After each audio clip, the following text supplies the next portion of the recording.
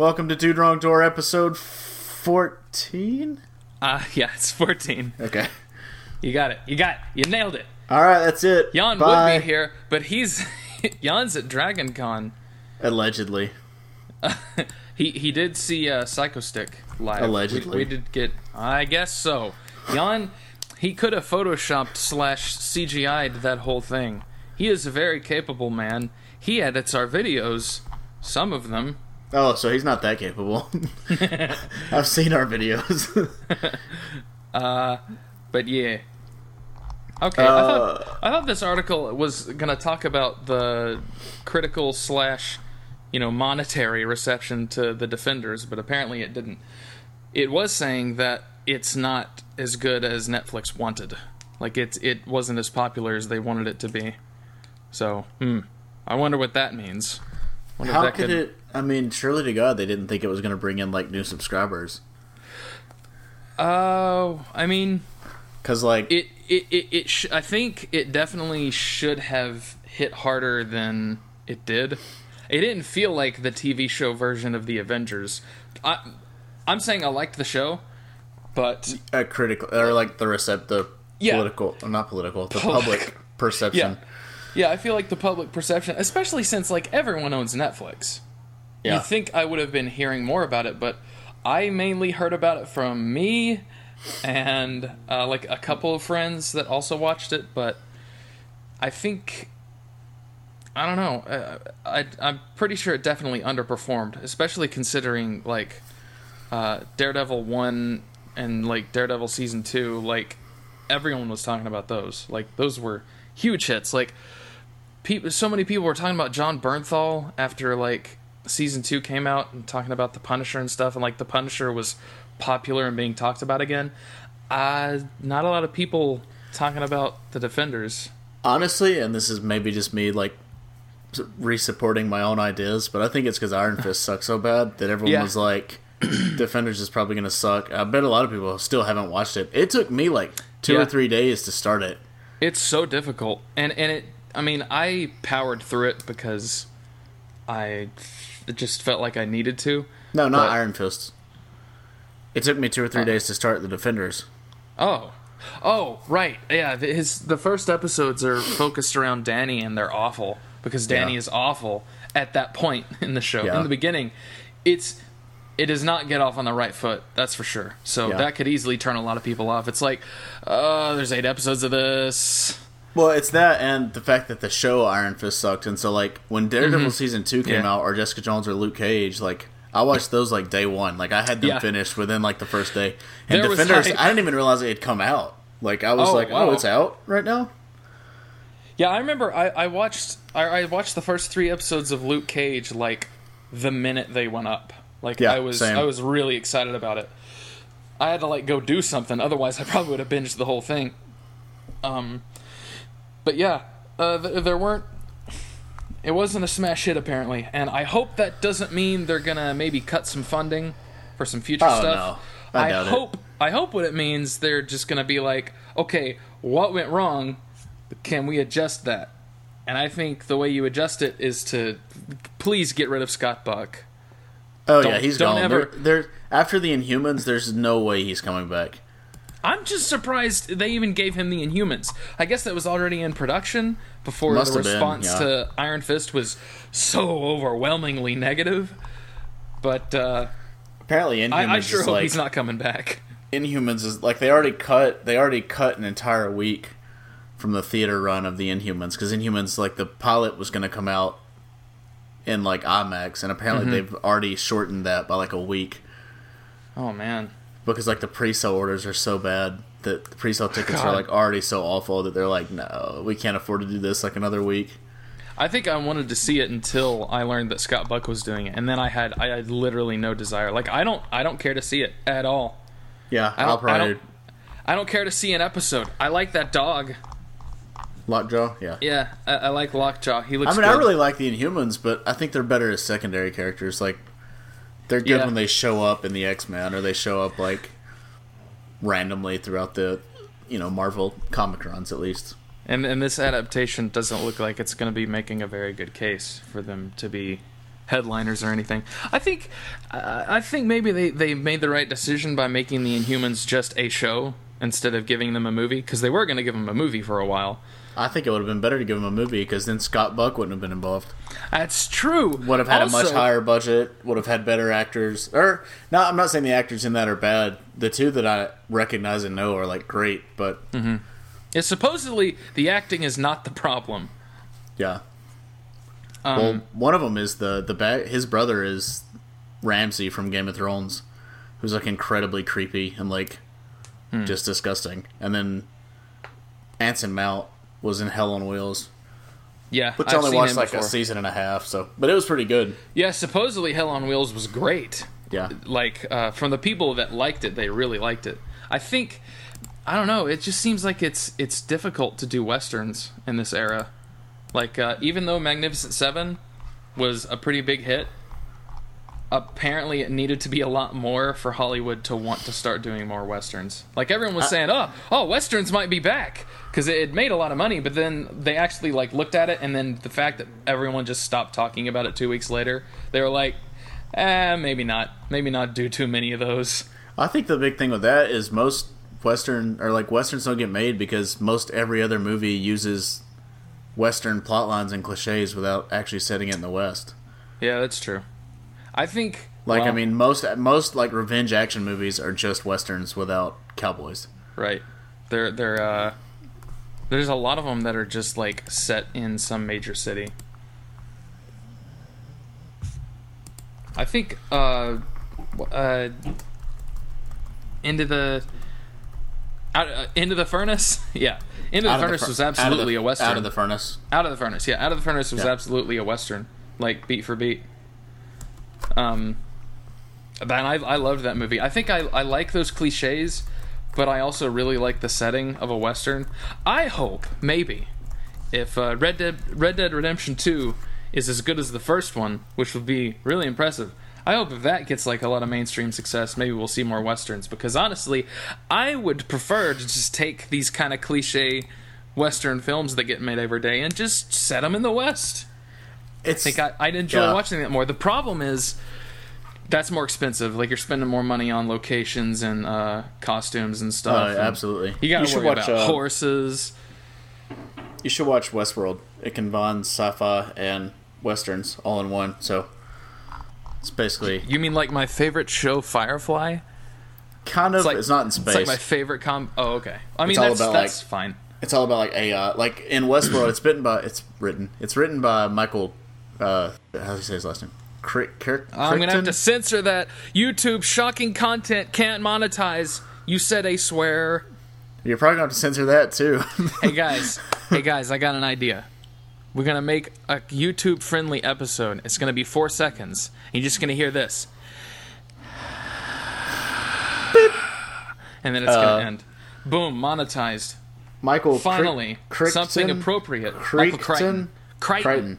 He did Jurassic Park. He wrote Westworld, and it's about a amusement park that is like an immersive Wild West, and like there's a bunch of AIs in it that think that's their actual life, and then you pay like rich guests come, and like all of a sudden the AIs start acting weird, and like you need to watch it. It's like really, really good. There's a pretty good twist in like episode 8. I was like, ooh.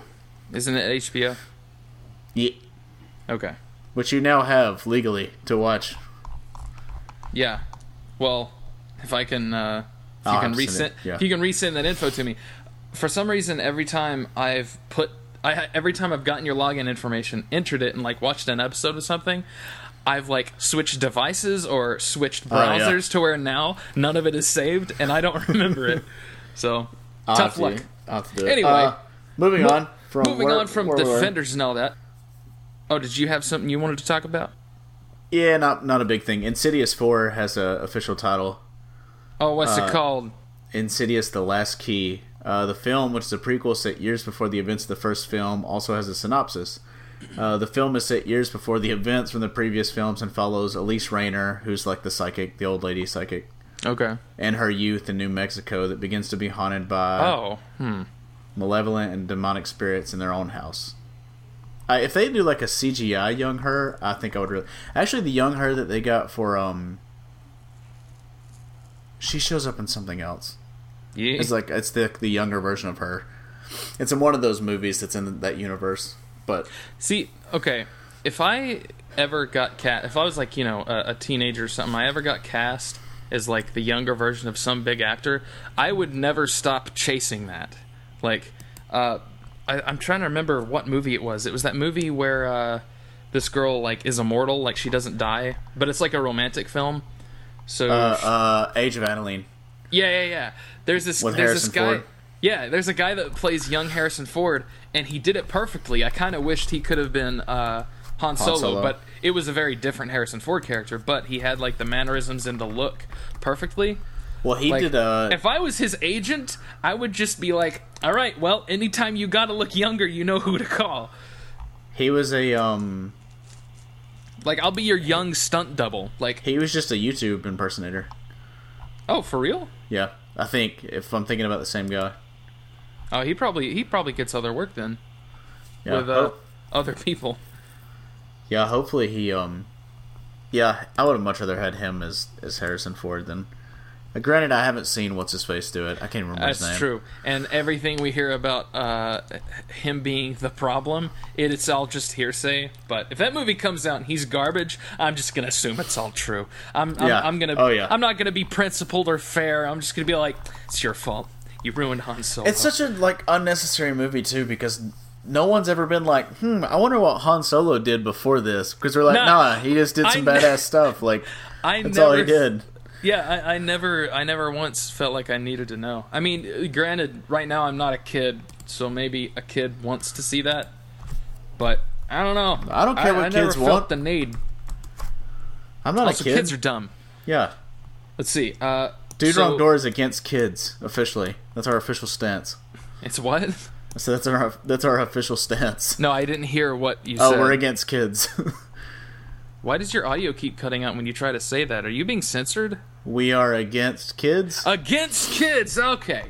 It was like, we are... I was like, what? YouTube's taking preemptive measures here.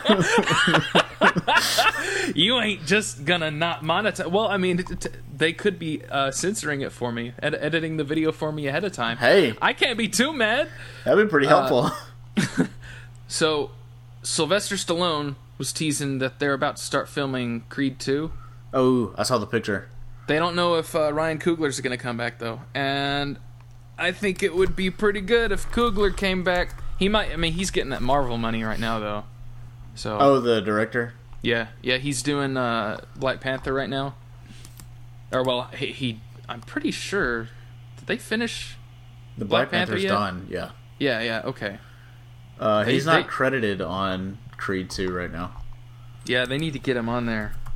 Because that movie's direction is what made it really good, in my opinion. Like, I'm not saying like Michael B. Jordan and Stallone didn't do a good job as leads, but I'm sure that hopefully they'll get him back. Yeah, they need to. Oh, and Dolph Lundgren is going to come back as Ivan Drago. Dude, that'll be weird. He better be totally like chill right now. Like, he better be super, like, laid back and stuff. It's probably, like, his son that... Oh, okay. Creed will have to fight. Yeah, no, I can see that happening, too. In which case, I don't want him to be chill. Maybe Dolph Lundgren will come back and be, like, really apologetic. Yeah, see, that's what I want to happen, because I liked... I like apologetic Dolph Lundgren. He was that Dolph Lundgren in The Expendables. He was like, sorry, I'm just sorry about that. I don't know, I can't imagine them doing that, like, again. Surely they can't be like, oh yeah, Ivan Drago had a son, and he's gonna fight Apollo Creed's son. And it's just like, you already went with the son angle. Like, I could see it happening, and it could be worse.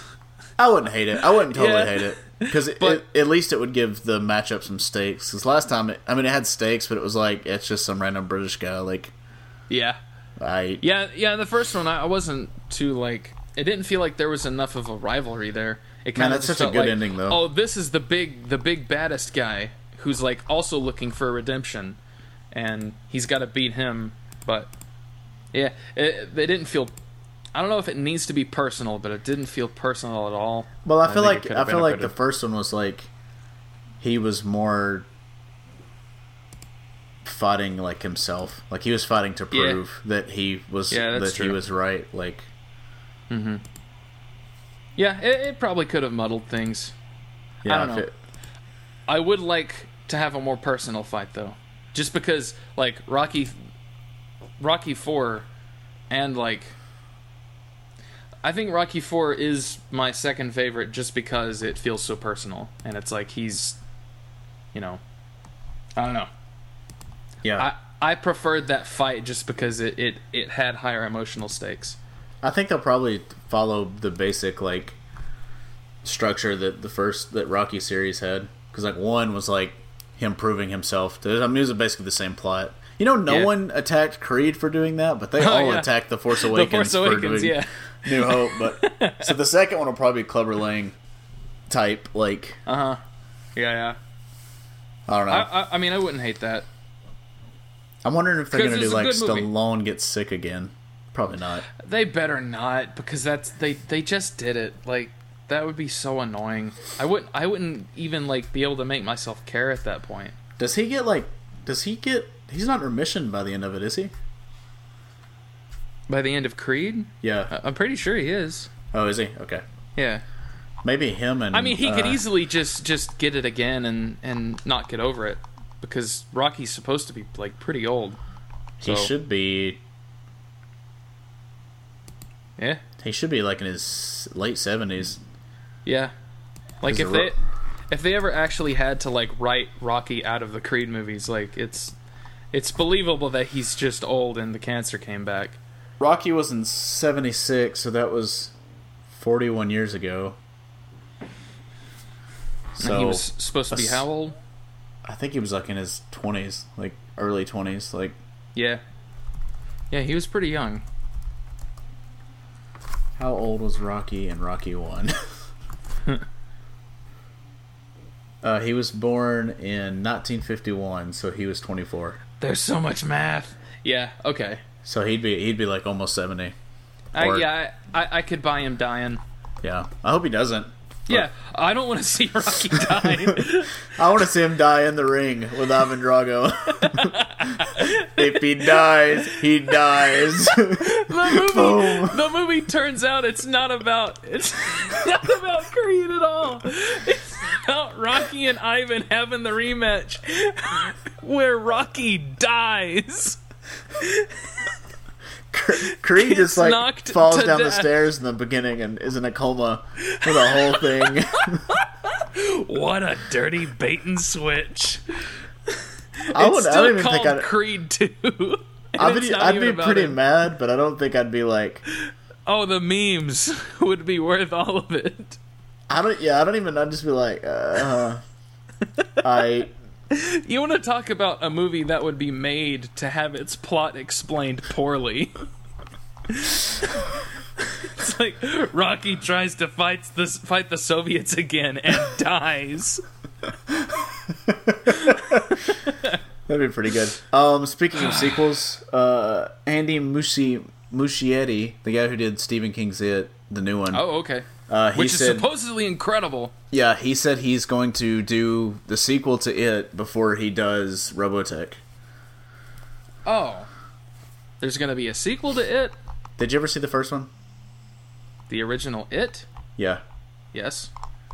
Okay, you know how they're kids and then there's like adults? Like it shows a loser club grown up and then they're like, it's like flat. I think the first one is... Are they going to do the same thing?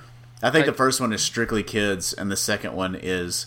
He said that he wants it to be like the adults. I always insisted that if there is a second part, there'd be a dialogue between the two timelines, and then it would be approached like the adult life of the losers. There would be flashbacks that sort of illuminate events that are not told in the first one. Ooh. Oh, okay. So basically like cool. The original, yeah. So also, there shouldn't be a third one. That means that it's going to be like... That's going to have to be like bigger scale. Because if... All the people somehow ending up back in the same place together, like... I need to see the first movie. No, they do that intentionally. Do what intentionally? all end up like the loser club, all get back together in the first. Oh, okay.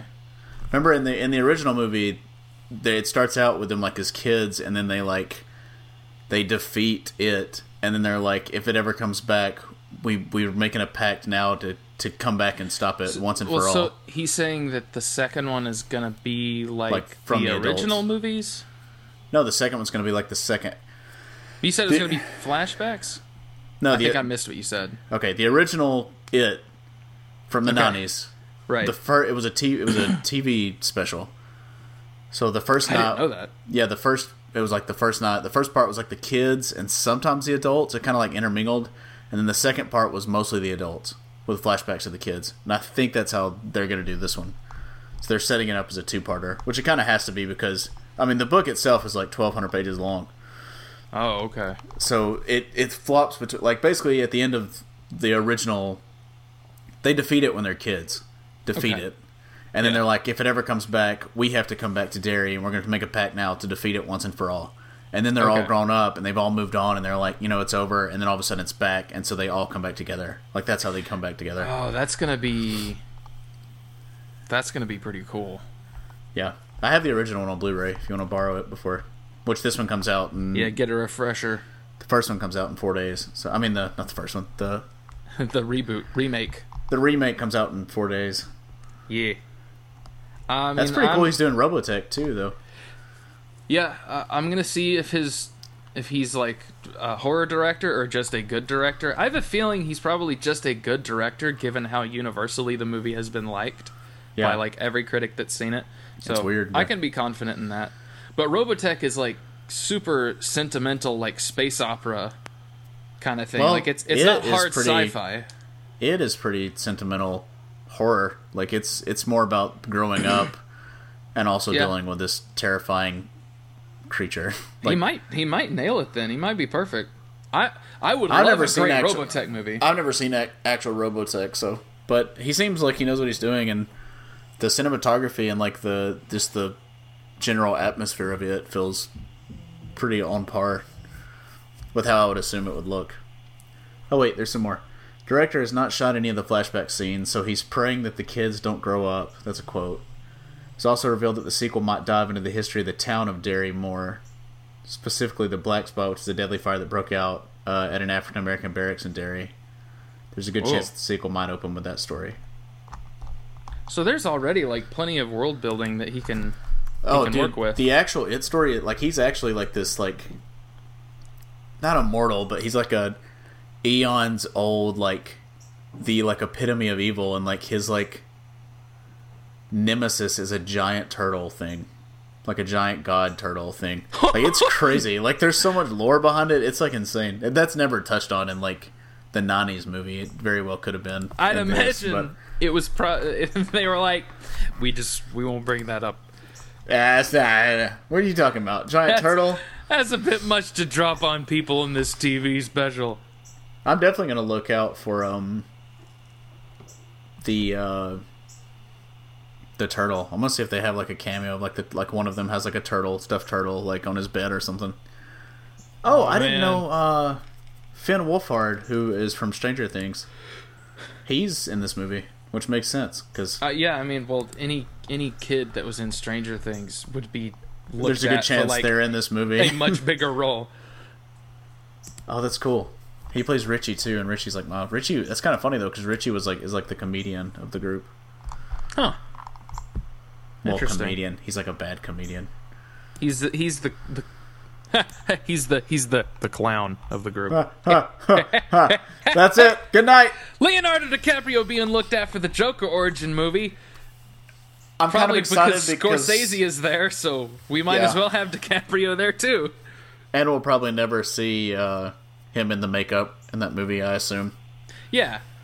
Which every like thumbnail for these news articles is always like some crappy Photoshop job of like Leonardo DiCaprio at a premiere, and they just like put some coloring on his face and be like, he's gonna look like this, and it's like, clickbait has gone too far. Clickbait has gone too far. We must stop it. But yeah, I mean, he'd probably be great because he was a fantastic like smoldering villain in Django, so probably be perfect if that happened. I don't think it'll happen, always seems like the first person they start talking about in any of these movies. Like it never works out that way. But with Scorsese attached, with Scorsese attached, I'm more likely to be like, yeah, that's probably going to be Leonardo DiCaprio. Oh, okay. Or De Niro, but De Niro, Joker's origin. He is so old when he started. He probably could be like suspiciously young. De Niro or Nicholson probably could be like a mafia, one of the Falcones. Oh, dude, that would be such a cool cameo to have. Jack Nicholson in there. Oh, I really want that now. I really want him to be in the movie, at least for like maybe one scene. That would be awesome. Oh, Leonardo DiCaprio is not young. Yeah, but he can convincingly look young. Okay, yeah, fair enough. And like, just with makeup, like I could probably buy that he was in his 30s or something. Apparently, Jared Leto. I hadn't heard this. Jared Leto is not happy about this. Oh, really? Yeah, it said Leto is said to have made his displeasure with the notion of multiple Jokers known to his CAA agents, and rival agency WME has been using the concern to court him. Oh, wow. Leto is set to reprise his role as the Joker in the upcoming Joker and Harley Quinn movie. God. Whatever ends up happening, the studio hopes that they can land DiCaprio or another A-list actor to play the Clown Prince of Crime as a gritty crime boss in a Scorsese-esque Gotham underworld. Dude, who cares, Jared Leto? Stop sending bad stuff to your coworker or your co-cast. Your cast member, your fellow cast members. Yeah. Honestly, if I was Leto, I just quit. Like, I just wouldn't do it. I would too. Like, he's already said, like, yeah. He already said he was super mad about, like, Suicide Squad and what they did to him there. Like, why would you come back? Especially after this. After this comes out, I would just be like, nah. Yeah, I would absolutely just be like, yeah, like, if you're not gonna make me like the, first of all, you've like totally ruined, like you totally butchered my first like role that you like you misled me. Like he's come out and said like FWB. Yeah. Like he's come out and said those words specifically. It's not even like that'll transfer into the next story, but continue. Yeah, okay. But yeah, like I would be like, nah, alright, like I'm done, like let me out of my contract, like I don't care what I have to pay or like. Yeah, no. I'd be done with it. I wouldn't go into work after all that happened. Yeah, that'd be. I mean, I don't understand it. I don't understand it at all. You know what? I quit this podcast. This thing's worse than WB. It's not worth it. WB runs this podcast. Yeah. Just kidding. Give us money. Anyway, talking about, screw WB. Wait, do we maybe want to jump on the other casting for the DC? Okay. I mean, if you got something. Brenton Thwaites will play Dick Grayson. You just made that name up. That's what you just made that up. I probably mispronounced it, but he'll play Dick Grayson as Robin in the Titans, DC's Titans series. Okay, so he is Robin. If I'm not mistaken, is going on their streaming service. Oh, right. He was in The Giver and Pirates of the Caribbean, Dead Men Tell No Tales. Yeah. He was non-existent in that movie. Only that easily could have been the rest of the movie's fault. That movie was very much garbage, and no one was good in it. So, he might be fine. Who knows? Really cannot know right now. It doesn't say where they're airing it. Well, see, my big question with this whole, like, DC having their own streaming service, does that mean that they're going to take The Flash and Arrow and DC off Legends of the tomorrow? CW? Because they're producing the Titan series.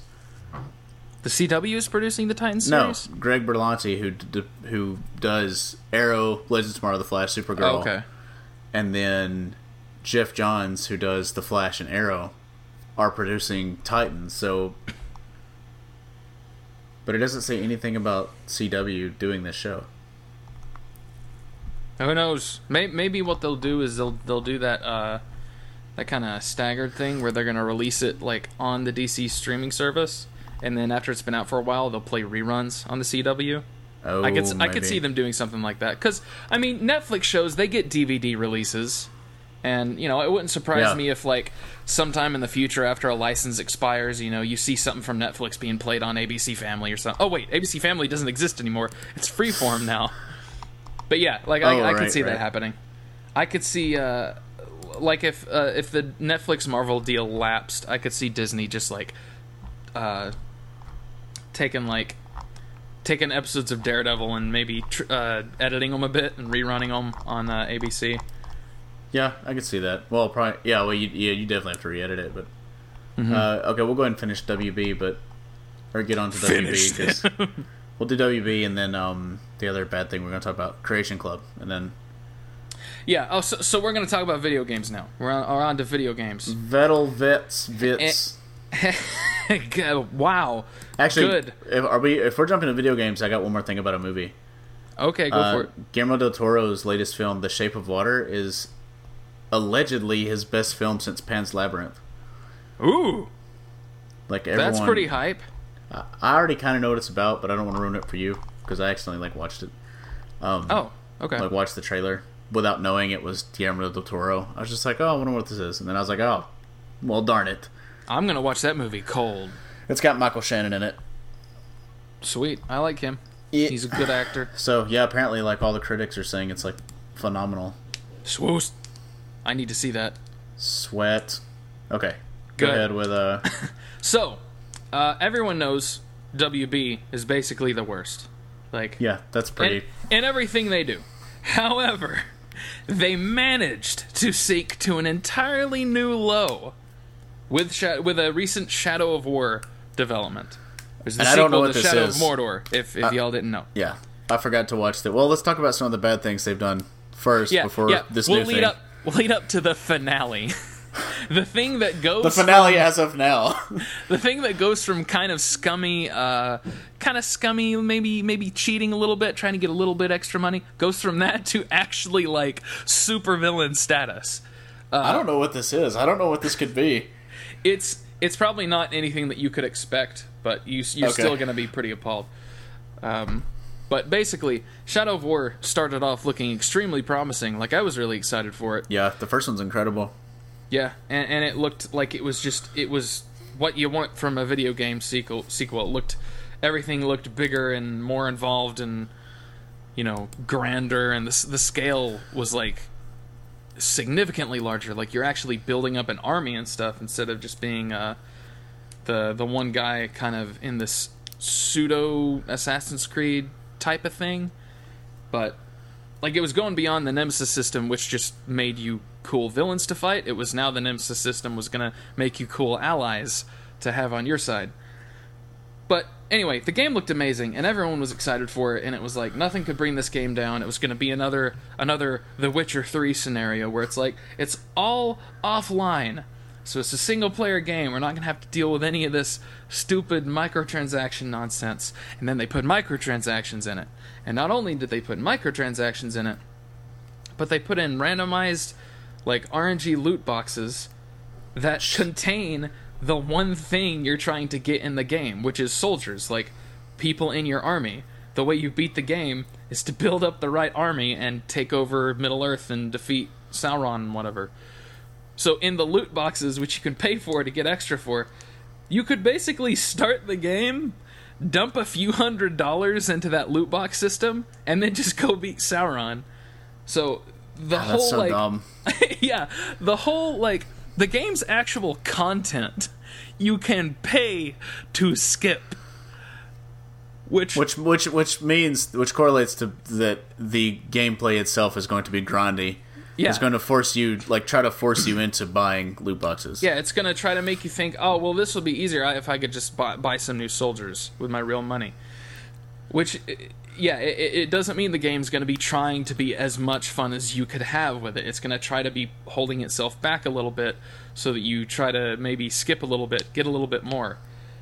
Basically what Forza 5 did, which is why Forza 5 is the worst of all of the Forza games. Oh, that's free on Games with Gold this week, by the way. It is only worth such. But yeah, on top of that, Shadow of War, did the classic, here's our big epic collector's edition that doesn't include the game, and here's all these pre-order bonuses that have tons and tons of stuff that we're not going to let you have otherwise. You got to pre-order it. Classic, that's the kind of basics of being a scumbag game developer. You do those two things. The whole, like, microtransactions in a single-player offline game, that was when they had set the tone. They had raised the bar. Until they recently announced that they're taking this. One of the developers that had worked at WB, and I'm pretty sure he had worked on Shadow of War for a little bit. He died of cancer at age of 43. It sucked. Damn. Yeah, that does suck. He was an executive producer, and, like, everyone, like, apparently he was really cool. Like, people liked working for him. Like, he was a cool boss. Which is kind of magical in the game industry. The more I learn about the game industry, the more I learn how uncommon that is. But basically, they were going to do the thing that a lot of video games do when something like that happens, and put a tribute for him in the game. And what they did is, he had this reputation for being, like, kind of a similar reputation as Satoru Iwata used to have, where he was so good at programming that if something was wrong and people couldn't figure it out, he would come over to the office and just, like, fix it, and then he would leave. So he got that. It was like, oh man, we're stuck, we can't figure this out, like, the game's busted, we're gonna have to backtrack. He would just show up and, like, be able to fix it. Like, that was his claim to fame. So they made him a character in this as this, like, big, like, huge Uruk-hai, and, like, that's awesome. There's a chance of when you're, like, in trouble, like you're about to lose, there's a chance in the game that he'll just show up, decapitate the orc, and leave. That's incredible. I know. Like, that's such a cool thing. And then how do you mess this up? I don't. The video that was talking about this continues on. It says that he's going to be $5 DLC on day one. That's profiting off of a tribute. Profiting off of cancer.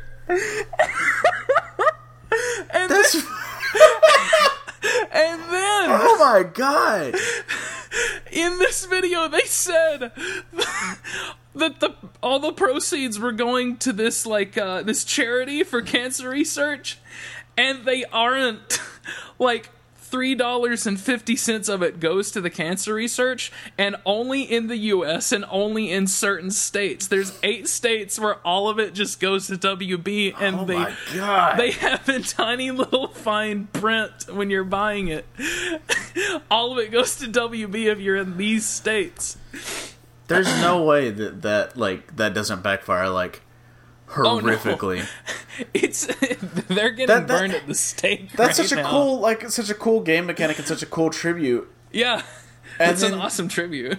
And then you're just gonna. That should have been like an Easter egg. Like, it should only happen, like, maybe once a whole playthrough. But, like, absolutely. And then you're like, whoa, what was that? And then maybe you could look it up, and it's like, oh, that's a cool story. Well, there was a thing in World of Warcraft like that. Like, one of the developers died when it was being developed, and they put like a tomb, like, on the top of this, like, mountain that you had to, like, basically clip up, and then there was like an angel, like, or like a Valkyrie, like, watching over the tomb, and it said, like, his name and stuff on it, and, like, I was like, that's a cool, like, little hidden, like, you know, like, it's there. God, that's really charging cool. For a tribute.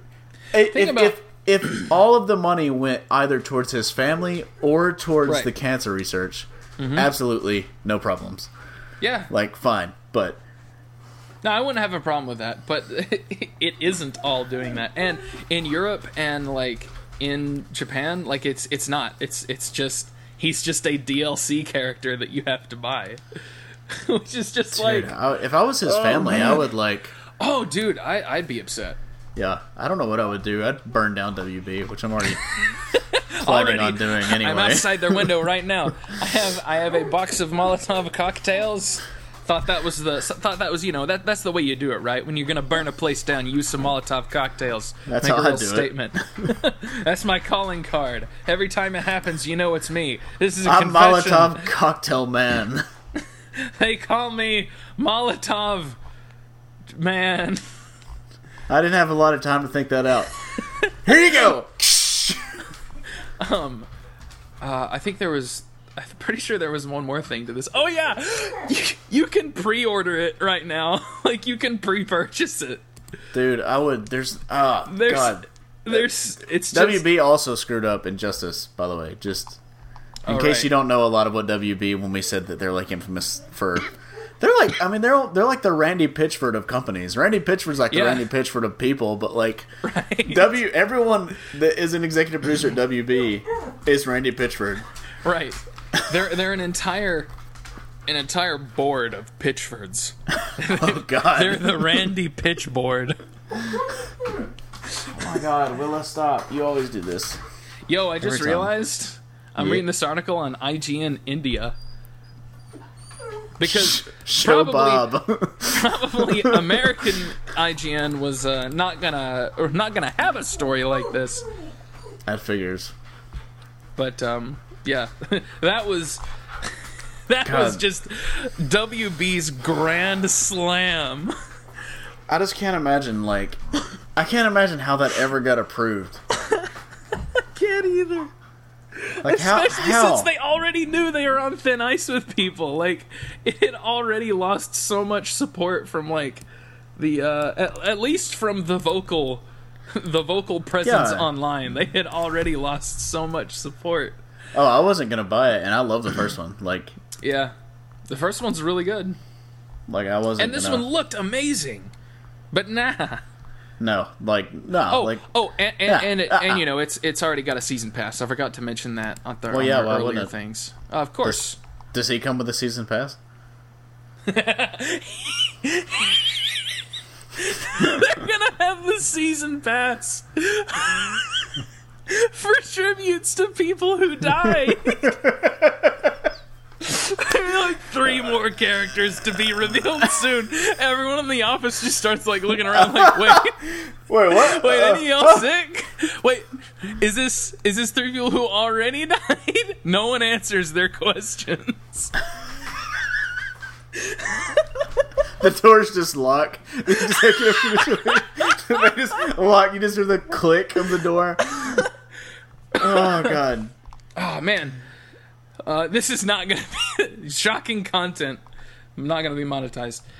It sucks. That shouldn't be that shocking. That this is happening. No, I'm just saying.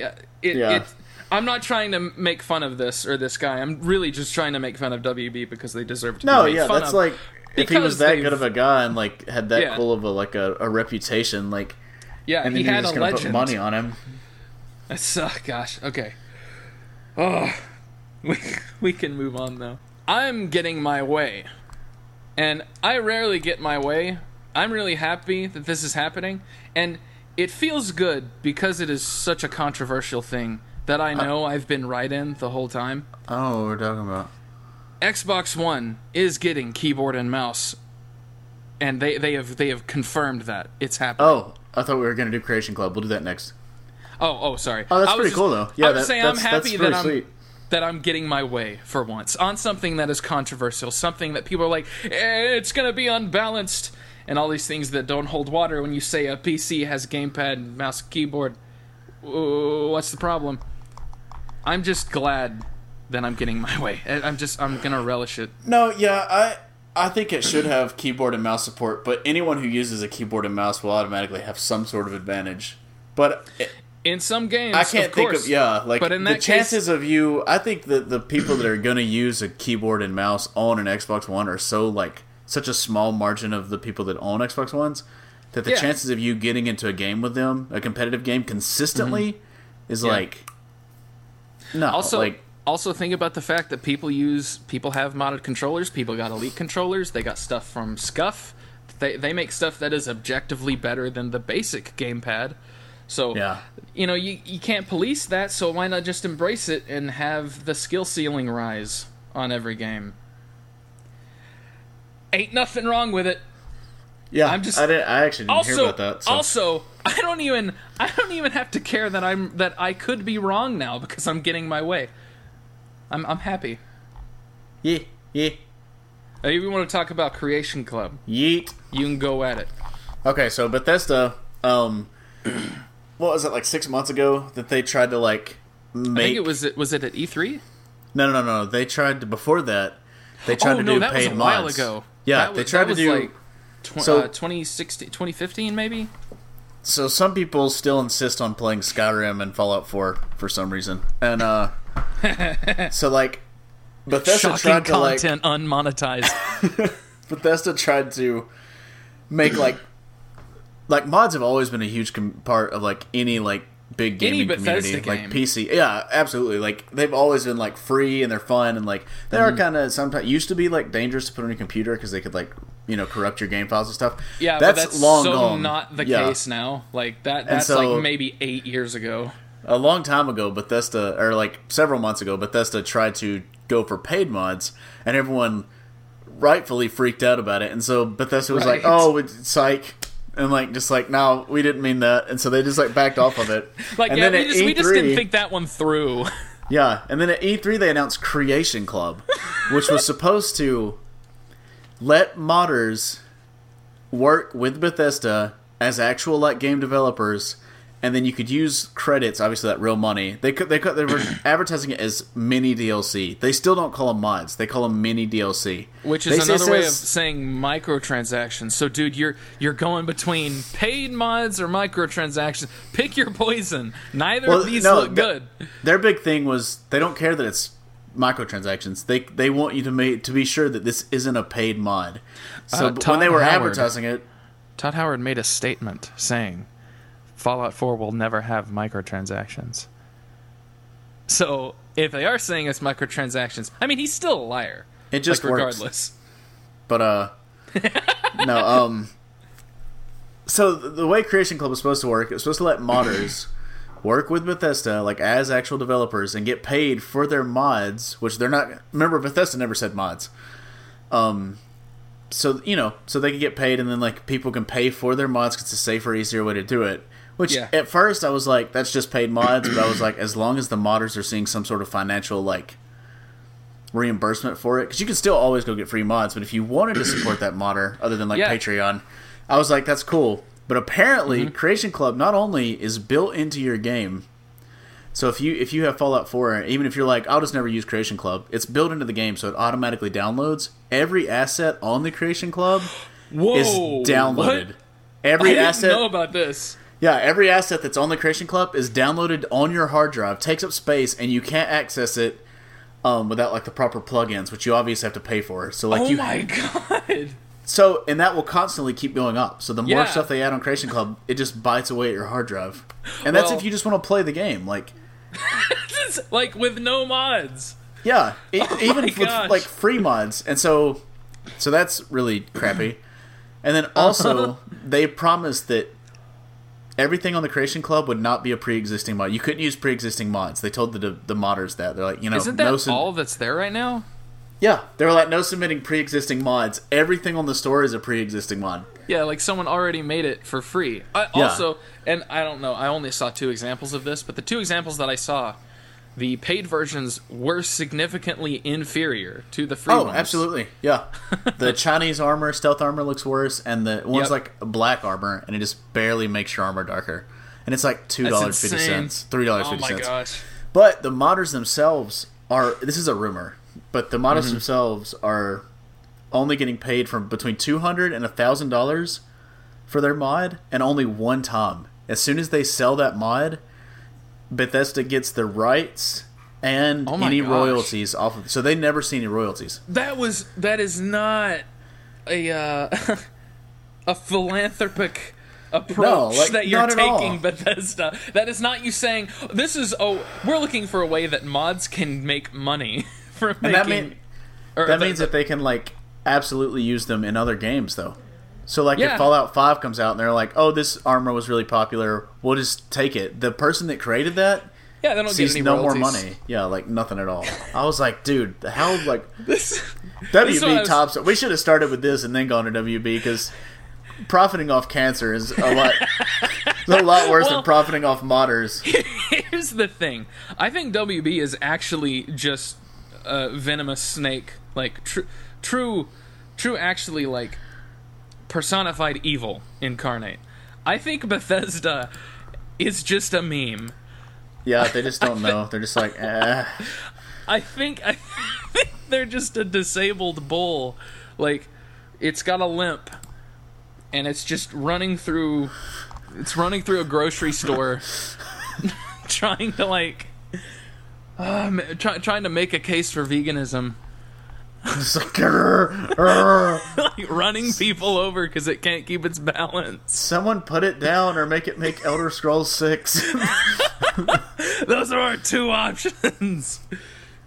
Yeah, he's trying to tell me it's for the greater good, but he just impaled my friend in his horn. He's saying, I didn't know what I was doing, that was an accident, but then he pulled it out and immediately thrust it back in. There's now 2 different holes. One is bleeding out. Shocking content. Right. Unmonetized. No, but that's insane that both companies have screwed up so badly this close together. I think they're just competing. One of them is depressing, the other is actually just kind of hilarious. Yeah, like one is just like, oh, okay. Like it kills me that they like will not admit that they're paid mods. Like I know. It would be so much better if they're just like, yeah, they're paid mods. Like they haven't even reached a new low, and like we can't even be surprised. It's just like Bethesda. You're telling the same jokes now, but I think that's part of why it's funny. You made Doom. How did you do this? Accidentally happen. How did you make Doom and then continue being Bethesda after that experience? That's like going on some kind of life-changing vision quest, or like going and becoming a monk for a few years, and then you get home and you just go back to doing the same stuff you were doing before. Like nothing changed. Just can't even. Anyway, I don't even know. I don't know how that's you were saying you wish we would have done this before doing Shadow of War, but I think those are the 2 top stories, and I think everything after that is just going to be bringing it down. I mean, it sucks that Lawbreakers is basically dead on PC.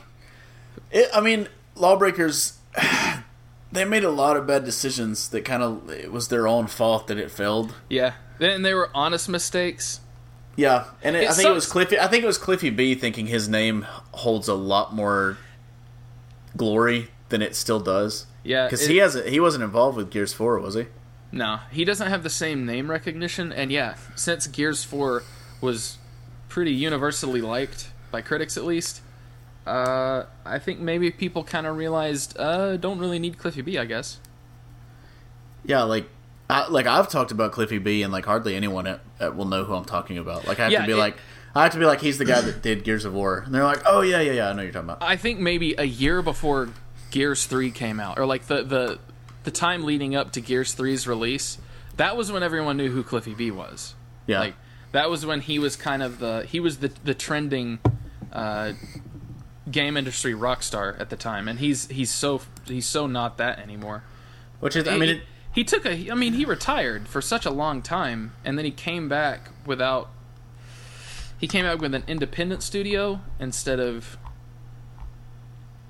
You know what? I think it probably would have been better if he had done it as a Kickstarter. He came back way too arrogant, too. Like, he was like, he's like, this is a $1 billion IP. And it's like, dude, like, there's like 700 people playing your game at like peak hours in the first like week that it released. Like, yeah. I think... But see, like he was quoted as saying like, "I want to make another $1 billion IP." Like that's the pitch he gave different companies, like publishers. Yeah, and no one picked it up. It was Nexon that picked it up, and Nexon's not small. Like Nexon's probably one of the biggest South Korean publishers, but they mainly do like free to play stuff, and maybe this wasn't the right business model, and they didn't really know how to market it, because it isn't free to play. So maybe they didn't have the know-how to kind of back the marketing you need for a retail release. Yeah, they absolutely didn't know how to market it, because they should have stressed that it's not Overwatch, because I've seen like a ton of like first impression videos, and they're like, oh, so it's kind of like Overwatch, and I'm like, yeah, and it's not. I mean, it's not. It doesn't. On the surface, yes, I can see why you would, but that's the same as saying like Street Fighter and Mortal Kombat. Yeah, are the same game on the surface. Yeah, I mean, you basically. Yeah, there are 2 guys who fight. There are people in a room who shoot. Yeah, like, and there's a crazy cast of characters, and like, so I can kind of see where you're like, yeah, those are kind of the same, but that's just genre. Like, you're just pointing out genre at that point, right? Like, it's Lawbreakers plays really fun. I think Lawbreakers is lacking, and it's weird to say this, but I think it's lacking a lot of attitude also. Because when I played it, none of the characters are familiar, or like, I didn't remember them. Like, I can't think of what a single one of them was called. I can't remember any of their names. I can remember that the Breakers side gunslinger, I really like his design. He's got like that cool like horn big thing, visor thing, yeah, like that's on his eyes. And I remember I can't remember if it was the Law or the Breakers side of one of the Titans was really cool as far as like character design. But I don't remember them as characters. I just remember them as kind of what they look like. I don't remember them saying much. I don't remember them like interacting like. Yeah. There's no interactions that are really like of note, which is, I mean, that's something even Black Ops 3 had, like in spades. Like they had interactions. That was so good, yeah. What did they do to you? Which think about a Call of Duty game having better character interactions than a hero shooter. That's saying something. Yeah. I guess now that I made myself sad about Lawbreakers, I guess we can jump on to... well, here's what actually made me want to talk about it. They said that they're not slowing down the production of the new content at all. Like they said, people who bought it and people who are playing it, don't worry, we still got the same maps and features, and the new character class is still coming out, and it's all going to be on schedule. So they're saying, yeah, we know it didn't do too great, but we're not going to throw you guys under the bus because you did buy it knowing this was coming. So... Well, that's respectable. That's good for those people, at least. You know, that's not a WB move. Or an EA move where they canceled all of the future expansions for Mass Effect Andromeda because it didn't do as well as they wanted it to. Dude, I couldn't believe that, like, when they said that. I laughed about it, but I was like, if I had bought that game, I would, demand a refund. Like, that was, like, that only rewarded the people that didn't buy the game because they were skeptical. Which, hey... Good thing the skeptics got rewarded for once, but it sucks that the people that were like, I'm gonna give it a try. I like Mass Effect. Just kind of got stepped on. God, it's so ugly. I watched Crowcat, whatever his name is. Crowcat, something like that. Yeah. I watched his video on it again today. I was like, how in the world? Like, why 5 years? Well. I thought about ripping my headphones out. I guess we could jump on to the World War II beta. Yeah. Which we have two differing. I think our base opinion. I think it just comes is the down. Same. I think a lot of the stuff we disagree on comes down to the kinds of things we like in games, and the kinds of things specifically I dislike in games. But I think what I can say that's good about it are things that are really good to have this early. Like, okay, well, yeah, I love the game's sound design. The sound design is incredible. Like, the campaign is going to be incredible, and the zombies will probably be crazy scary just because of the like. I can't imagine how it's going to sound. Yeah, it's not just it's not the way Call of Duty has always sounded, which has always been good enough and always really good for competitive play. Where if you want to hear these. You know, if you want to hear footsteps, if you want to hear gunshots, you can find them, but it was everything. It was like, if there was a fire that you walk by, even if it's just a little fire, you can hear it, and like, the surround was great in headphones, and... Yeah, the immersion in that is like, when they were like, bomber coming in, or like, you know, fighter pilot coming in, I was like, run! Yeah, like, I couldn't tell if I was even close to being hit, but I could just like coming down over me. You could hear them coming, and there was one time where they were like, glide bomb incoming, and I could hear, like, the scream of the missile coming after me. I could hear it getting closer, and I, like, dove into shelter, and it just blew up right behind me, and, like, had that kind of, that crack sound that you're supposed to have when an explosion is close. Like, when it's far away, it's a boom. But when it's close, it was a crack, and I was like, that was good. Like, that was one of the moments in the game where I was like, This is what they're going after. Like, at every turn, they're going after those moments. Like, even in this is an approach that I haven't seen another Call of Duty try to do. They're going for moments rather than like trying to make everything kind of solid, like a good baseline, which is part of my criticisms. But when when there are really good moments that like they're gonna stick in your head, where it's like, oh dude, remember when this happened? They're nailing that. And instead of having a final kill cam, they're using the Overwatch kind of thing, where it was like, here was the play of the game. And I should have gotten that like 3 times, and I haven't gotten it once. I was pretty angry. I got it 3 times, and it was when I was using the SMGs, because the SMGs are really overpowered. But it was it was cool to see it happen, where it's like, I'm used to seeing that in Overwatch, and Overwatch is more of a class-based thing. And every time there's a play of the game, it's like, oh, someone ulted. Yeah, someone ulted really well. Someone got in the perfect situation to ult at the perfect time, and that's what it's going to be every time. Or Bastion sat in a corner. With this, it was like, I was actually excited to see it, because sometimes it was like, sometimes it was like someone coming up behind a bunch of guys. Sometimes it was like someone standing their ground and just taking out like everyone that came at them. And then one time, it was a guy that got like 3 perfect quick scopes in a row, and I was like, I'm getting to see YouTube 2008 every time a game finishes. Like, this is awesome.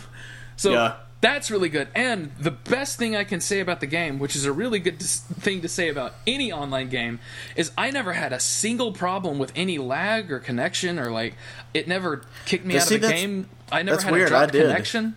Oh, really? Yeah, I didn't have a drop connection, but I had like random lag spikes, and I was like, why? That's frustrating. What does this happen? But it was towards the end, so maybe that was when most of the players were on. I don't know. That could have been it. With a lot of Call of Duty games, and I think it's because Call of Duty is still running on older technology, or it's running on like older architecture, as much as they keep updating it. I think, like,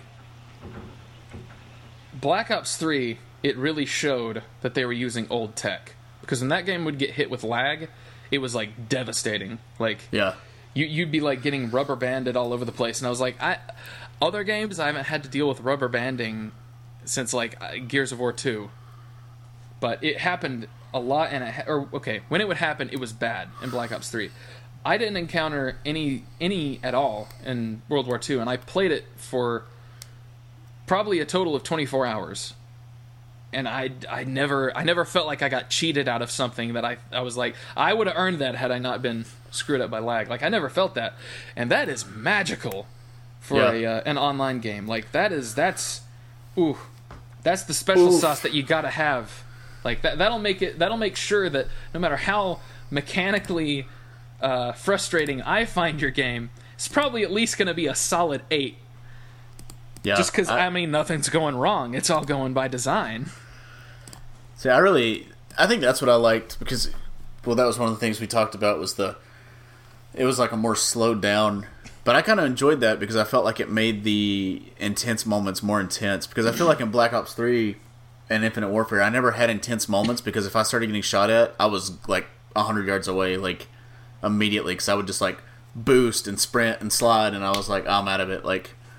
But like in World War II, when someone would like be like firing down on me, or like and a grenade would be near me, I'd be like, I can't run. Like I'm like here, like I'm gonna see this one out. Like, oh, like you're kind of stuck. Yeah, and I kept getting killed from behind at first, because my first reaction was to turn and just abandon the fight and like, try to set up a different either a flank or like let them come to me. But like this, I was just like, I'm too slow to turn, so I need to throw a grenade and come out fighting, or like just strafe across shooting, like, have some sort of movement going. You value tension more. I value... Oh, yeah, absolutely. I value options more. That's where that's where almost all of my design criticisms come from, is there's not enough options for me when I'm playing. And it sucks because, I mean... what I've been playing for the past 3 years has conditioned me to assume I have options. Even outside of Call of Duty, I've been playing Titanfall and Doom and Doom. I mean, and Doom and Titanfall and no, hang on. I know. I'm just messing with you.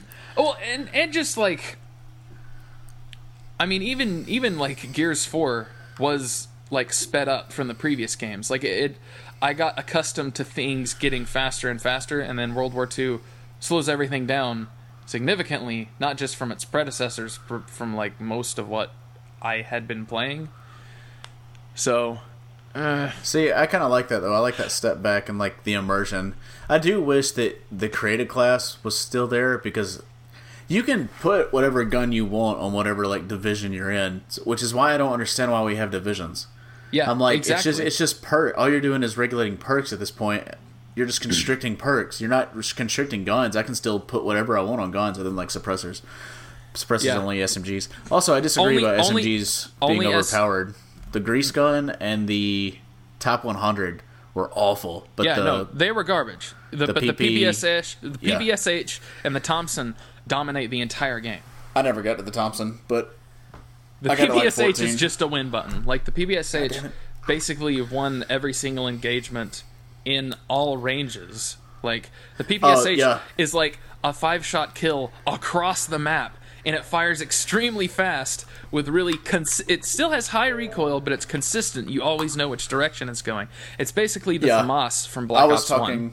That's what I was telling Alexa was here when I was playing it, and of course she didn't understand it, but I was sitting there like, I was like, man, I shouldn't be able to hit this dude from like 100 yards away and it do the same amount of damage it does like right in front of him. Because sometimes the gun balance was definitely like, I was having flashbacks to Advanced Warfare. But that can be fixed. The problem is it's Sledgehammer, and they tend to not fix things until it's 2 years after the game came out. Yeah, until it's like way. But actually, 2 years later, Advanced Warfare's big weapon balance patch came out and finally took the 2 viable guns, like, took them down a couple tiers. 2 years! 2 other Call of Duty games were already out. Maybe they've learned. Man, I hope so. Maybe. I like to like the game, but the beta didn't leave a very good impression, and it's the gun balance that can be fixed. Like connection speed, even if that was a problem, like that can be fixed. I think it's actual design choices that I disagree with that make me feel like I just don't want to get it, because it's like, these aren't the things they're going to fix. These are things that are here on purpose, and it's because of a difference in opinion that they're in here, not because I'm objectively right in all cases. Yeah.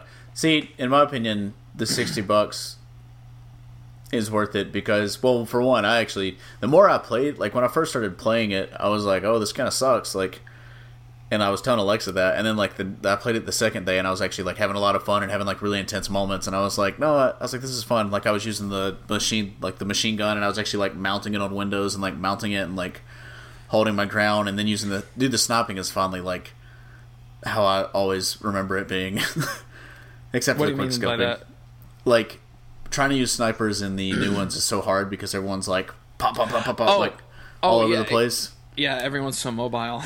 Yeah, and so I was like, finally, like I can sit here and snipe. Like sniping is a realistic option for me, and so I was like, no, I actually like this. So the $60 is worth it for me. But I'm thinking, even if the multiplayer wasn't like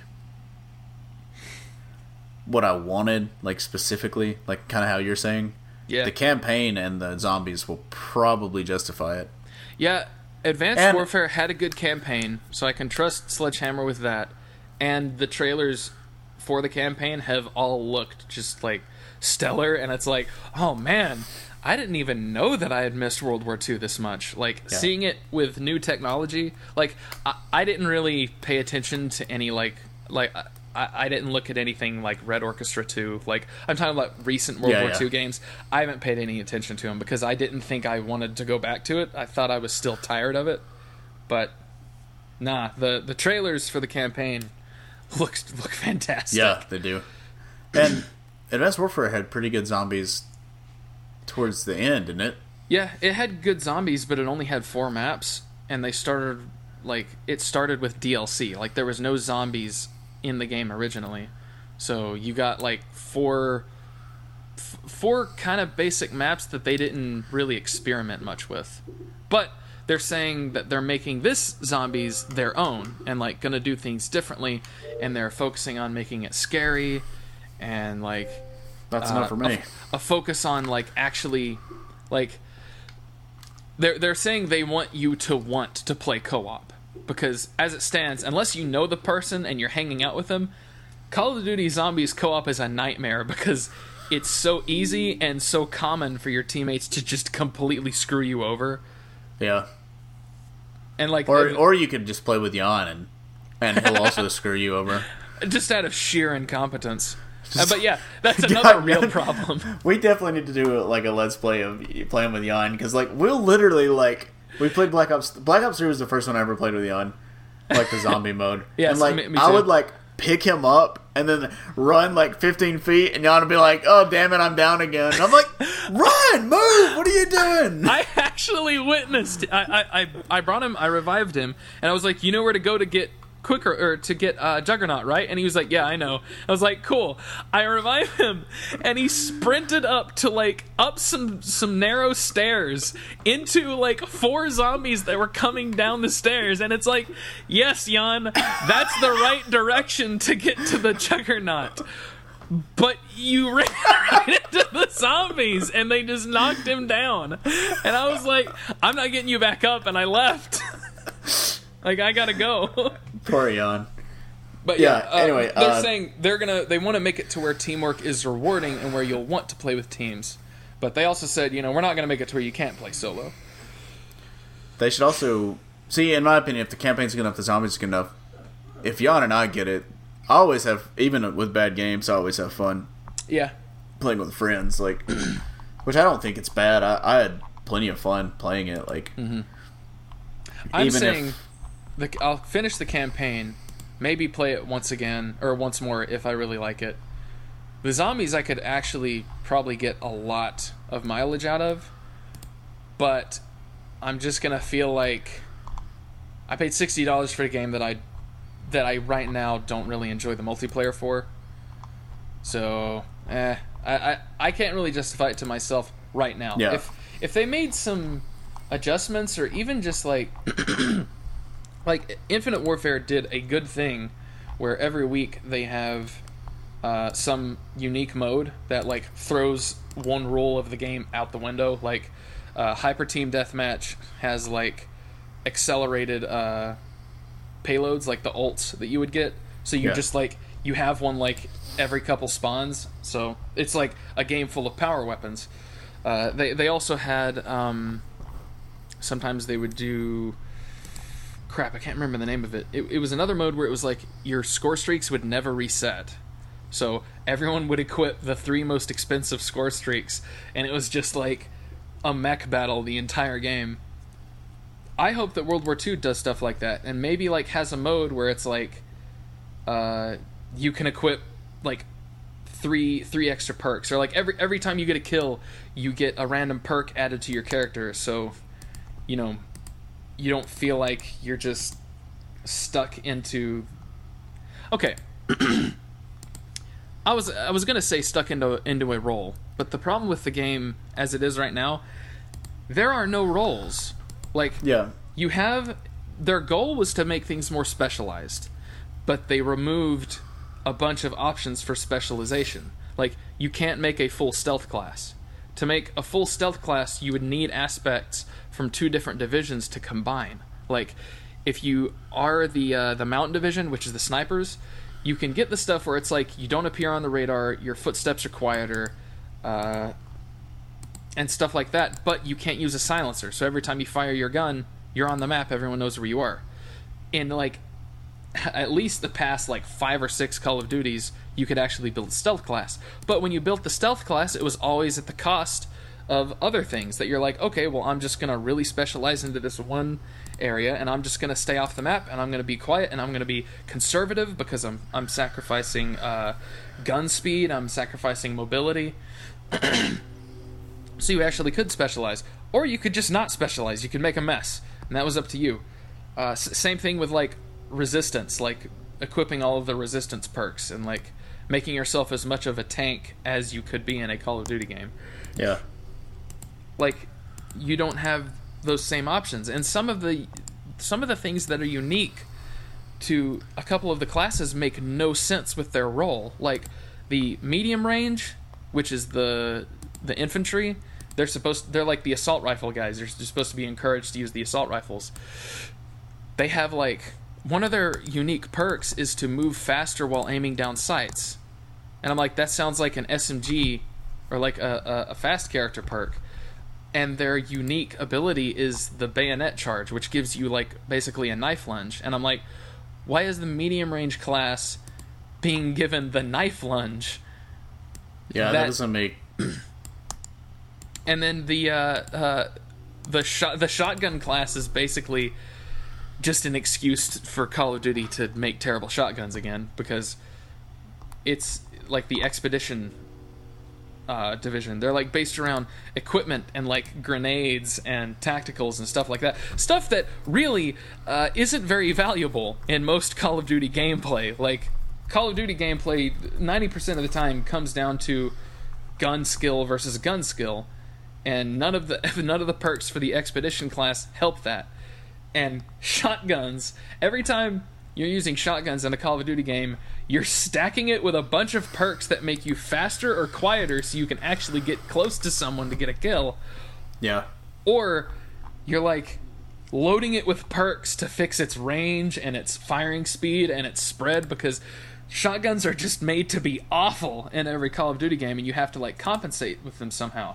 And the way that you should be able to compensate by choosing the Expedition division and using the shotgun, their unique ability is to load incendiary shells into the shotguns, and they suck where they are right now.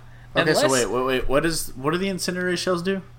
Because I was wondering, I was like, why would I load and unload these? Like, well, at the beginning of your spawn, you have 4 incendiary shells. Yeah. Whether it's the pump action, the semi-auto, or the double barrel, you'll have 4. And they fire in a really wide spread. They don't do hardly any damage on contact. And basically all they do is help you have a higher chance of getting an assist after they've already killed you, because the shotguns don't kill anyone. They set the person on fire, but even if you set them on fire, it's not a guaranteed kill. Like, the fire will just dissipate. It feels like a mix of Marked Target from Infinite Warfare, which made it to where it would delay their health regen, and that was a phantom. That was like a sniper perk, which is like, yeah, if you get a hit marker, you don't want the guy to heal before you can hit him again. But with the shotguns, you're so close that if you lose the gunfight, like if he doesn't die immediately, you're gonna die. So his slowed down health regen is meaningless to you in the long run. So you're primarily put into a support role, and they haven't changed the game to be totally class and like specialist based, to be like, okay, here we need a support character. It just makes it to where the support character is useless. So the way to make shotguns viable is to go into the airborne division with all of the speed perks equipped, equip the perk that lets you fire while sprinting while having the faster and longer sprint, and sacrifice the useless incendiary shells, because they are useless, and sacrifice the ability to have a sniper, or to have a silencer on your SMG, because only SMGs have silencers.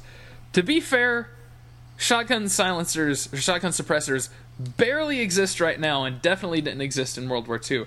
However, I don't think I should have to care, because you can be a female black Nazi. So I don't think worrying about realism was the biggest priority. So I can't give them that excuse. When people were like complimenting like the realism, authenticity, of like the guns, I was like, okay, but also there's some stuff that is not like, either go for it or don't go for it. Yeah. Like, I mean, you could keep it grounded and still have like kind of crazy attachments to your guns. Like, yeah, I think I should be able to dual wield Walther P08s if I can be a black woman in the Nazi infantry. Yeah. Like, I don't think that is asking too much at all to have dual wielding weapons, or to be able to reload while sprinting, which is another thing that I didn't want Call of Duty to go back to, having to stop to reload, because no other game does that. Like, actually Battlefield might do it. I guess I'm not sure.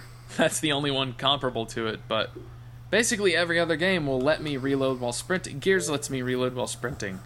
Doom is basically a 100% sprint the entire time. You don't even reload in Doom.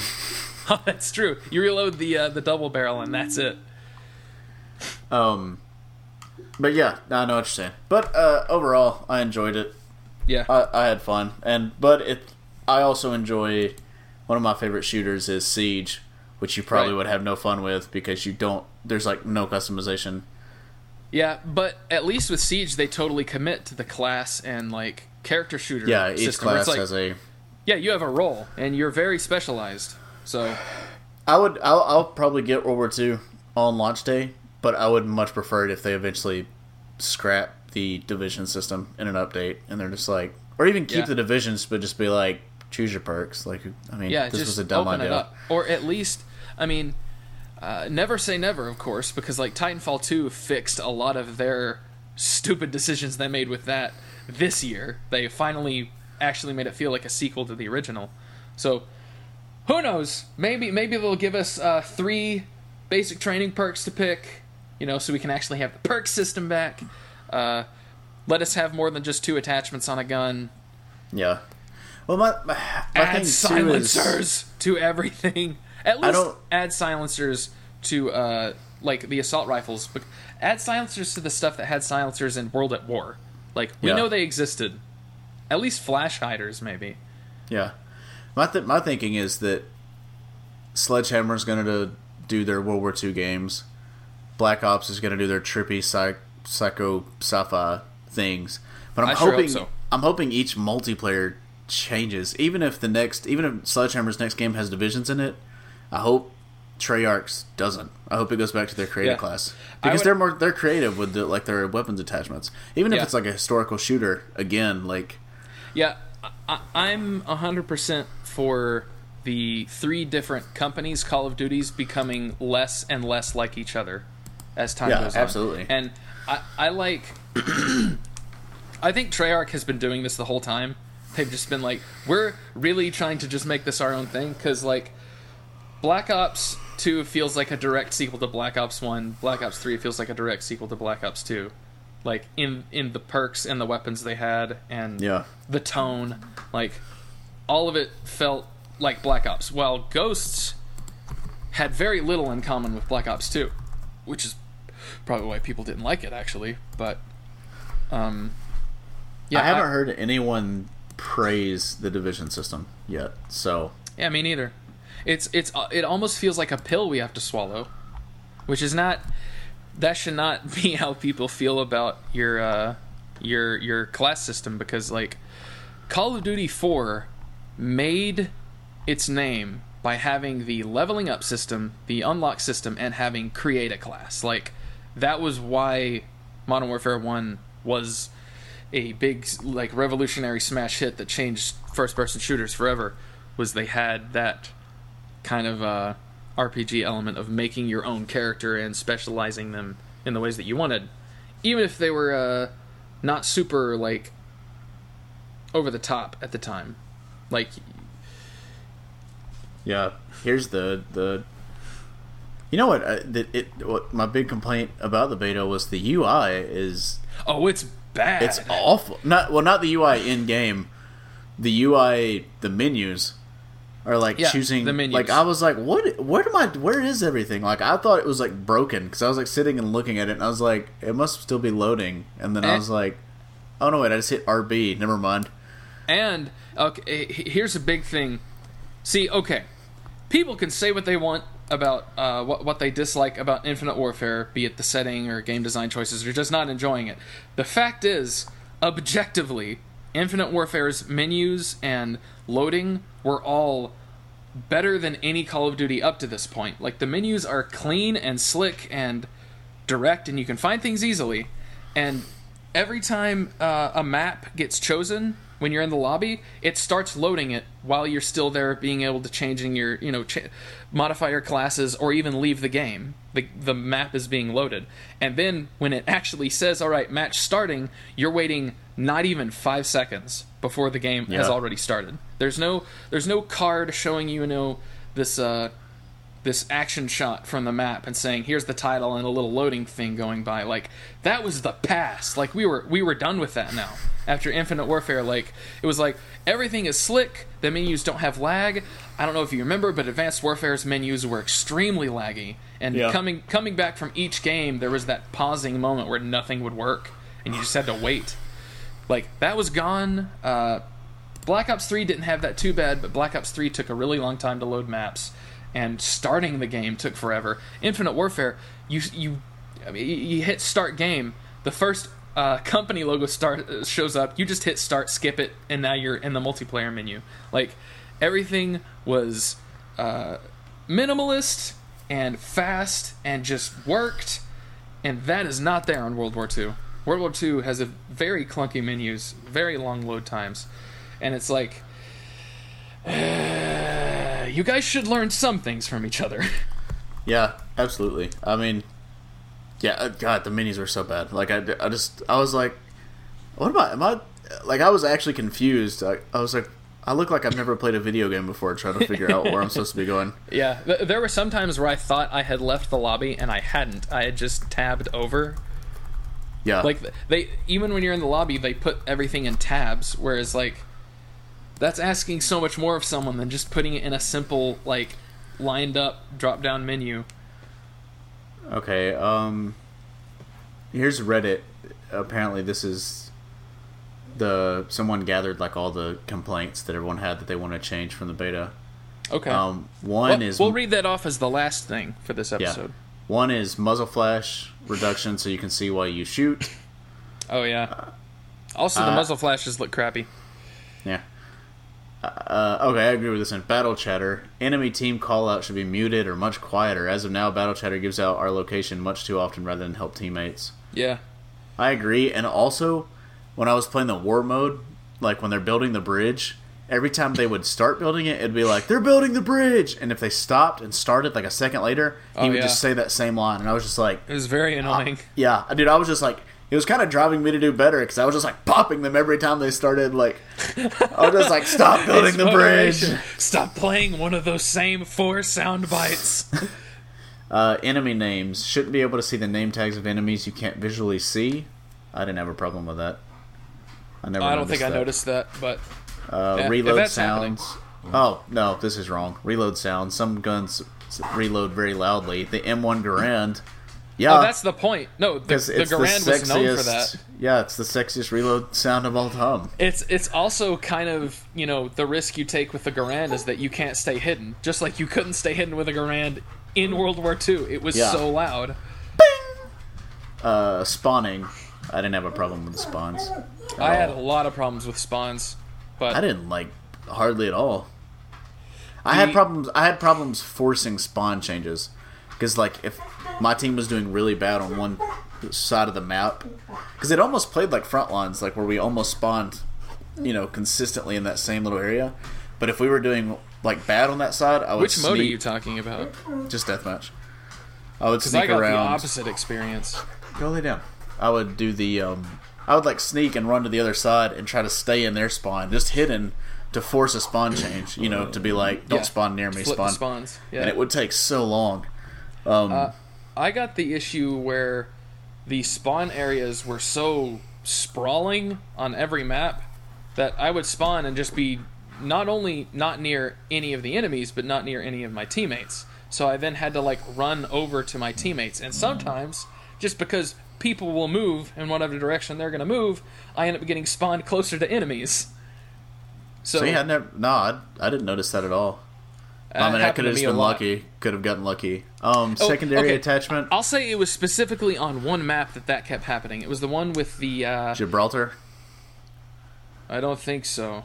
It was the one that was really. It had that narrow area in the middle with like the 2 buildings that had been. That's the one that it didn't happen to me at all. That happened to me there every single time I was getting spawned near an enemy, or like 12 steps from one. I was thinking of the Gibraltar or the one in the forest. With the one in the forest, I can kind of see why it would be happening because it's a pretty small map. Yeah, there was one map that I only played once, and I never got to play it again. But it was like the beachside bunkers and stuff. Oh, dude, Point du Hoc.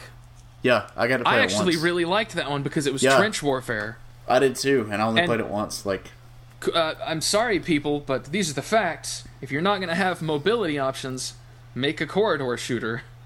Yeah, because absolutely. Like those tight corners and stuff like that feels exciting. That feels good. Having the big sprawling things while you're a slow, normal human being who has to keep stopping his sprint to breathe. That feels like a marathon. They need to increase the sprint duration, because it is like way too slow on some or way too short on some characters.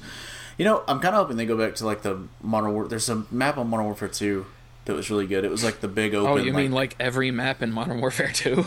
It was like a big open like field, but then they had like the trenches and everything like beneath that you could have the sniper play. What was that? There's like a helicopter, a graveyard, a church. Yeah. Wasn't that? It was one of the best Spec Ops maps. I remember. Yeah, I really liked it. Let's see. Secondary attachment makes sense to have one as a standard, because why use the duelist perk just to get a Kimbo on pistols, which only takes up one attachment? I'm not 100% sure what that's trying to say. Yeah, me neither. Basic training, the ability to have two. This new system can be balanced using the Pick 10 systems. I just realized what they meant by that. You can't have any attachments on pistols unless you equip the basic training that lets you have two attachments on pistols. Ooh. So just give us the one by default, and then have the perk be us getting an extra one. Yeah, that didn't really make any sense to me. I think I was confused by that. For a while, yeah, I must have just been convinced that there were no attachments on sidearms. That's why I thought there wasn't a Kimbo. Oh, okay. Huh. I didn't notice it. Basic training. The ability to have two. This new system can be balanced using the Pick 10 system's 3 groups of perks instead of just a straight 15 of perks to mix and match. Yeah. Definitely at least 2, maybe even 3, because right now the soldiers just, they can't do enough. Like, you don't... Yeah. This is what I was saying earlier. There aren't enough options for each individual character. Yeah. Footsteps, a sound reduction for the footsteps of teammates. As of now, teammates' footsteps are very audible, but enemies seem to be dead silent most of the time. Yeah.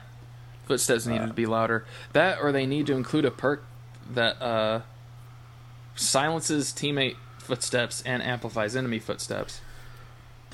Let's see. I don't agree with this one. Ambient noise, slight reduction will aid in hearing battle chatter, footsteps, gunshots, etc. Oh, who cares? It was so good. Yeah, that's my 10 is gun balance, obviously. I say have a slider in the audio options to turn down ambience, because I'm gonna keep that thing cranked. Yeah. Gun balance, slightly faster ADS times across the board. Oh, yes, please. It's way too slow. Even with the perk that makes you aim...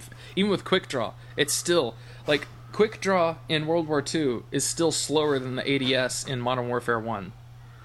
Yeah, so this rewards reaction time. Let's see, SMG needs mid-long range reductions across the board. We said that. Assault rifle, semi-auto should have increased fire rate cap. Yeah, it's way too slow. Especially for the M1A1 carbine. It's very slow. LMG, double the ammo capacity in each clip from about 60 to 100. I definitely agree with that, because I was trying to use the LMGs and was like, it takes so long to reload that I was having to reload almost after every fight, and I was like, this is not... Yeah, not only did it have significantly slower LMG reloads than I've seen in COD for a while, but the magazine capacity just didn't justify it. Yeah, I think the one I was using had like 53. I was like, well, that's not a lot. Yeah, that's not an LMG capacity. Especially when you're going from like 200 in Black Ops 3 to like... Right. Which I know they don't have to be like that high, but... at least maybe 80. Yeah, also says increase the damage / range to be more competitive with assault rifles. Yeah, LMGs were borderline useless. Yeah. Let's see, shotguns. This is a pretty long one, so I'll just get through the whole thing. Increased range on regular shells. As of now, they are useless hit marker machines without incendiary rounds. The damage dealt over time with incendiary rounds should be lowered to prevent kill swapping. This can be balanced with an increase in base incendiary rounds damage. Hit fire spread should be reduced across the board for shotguns.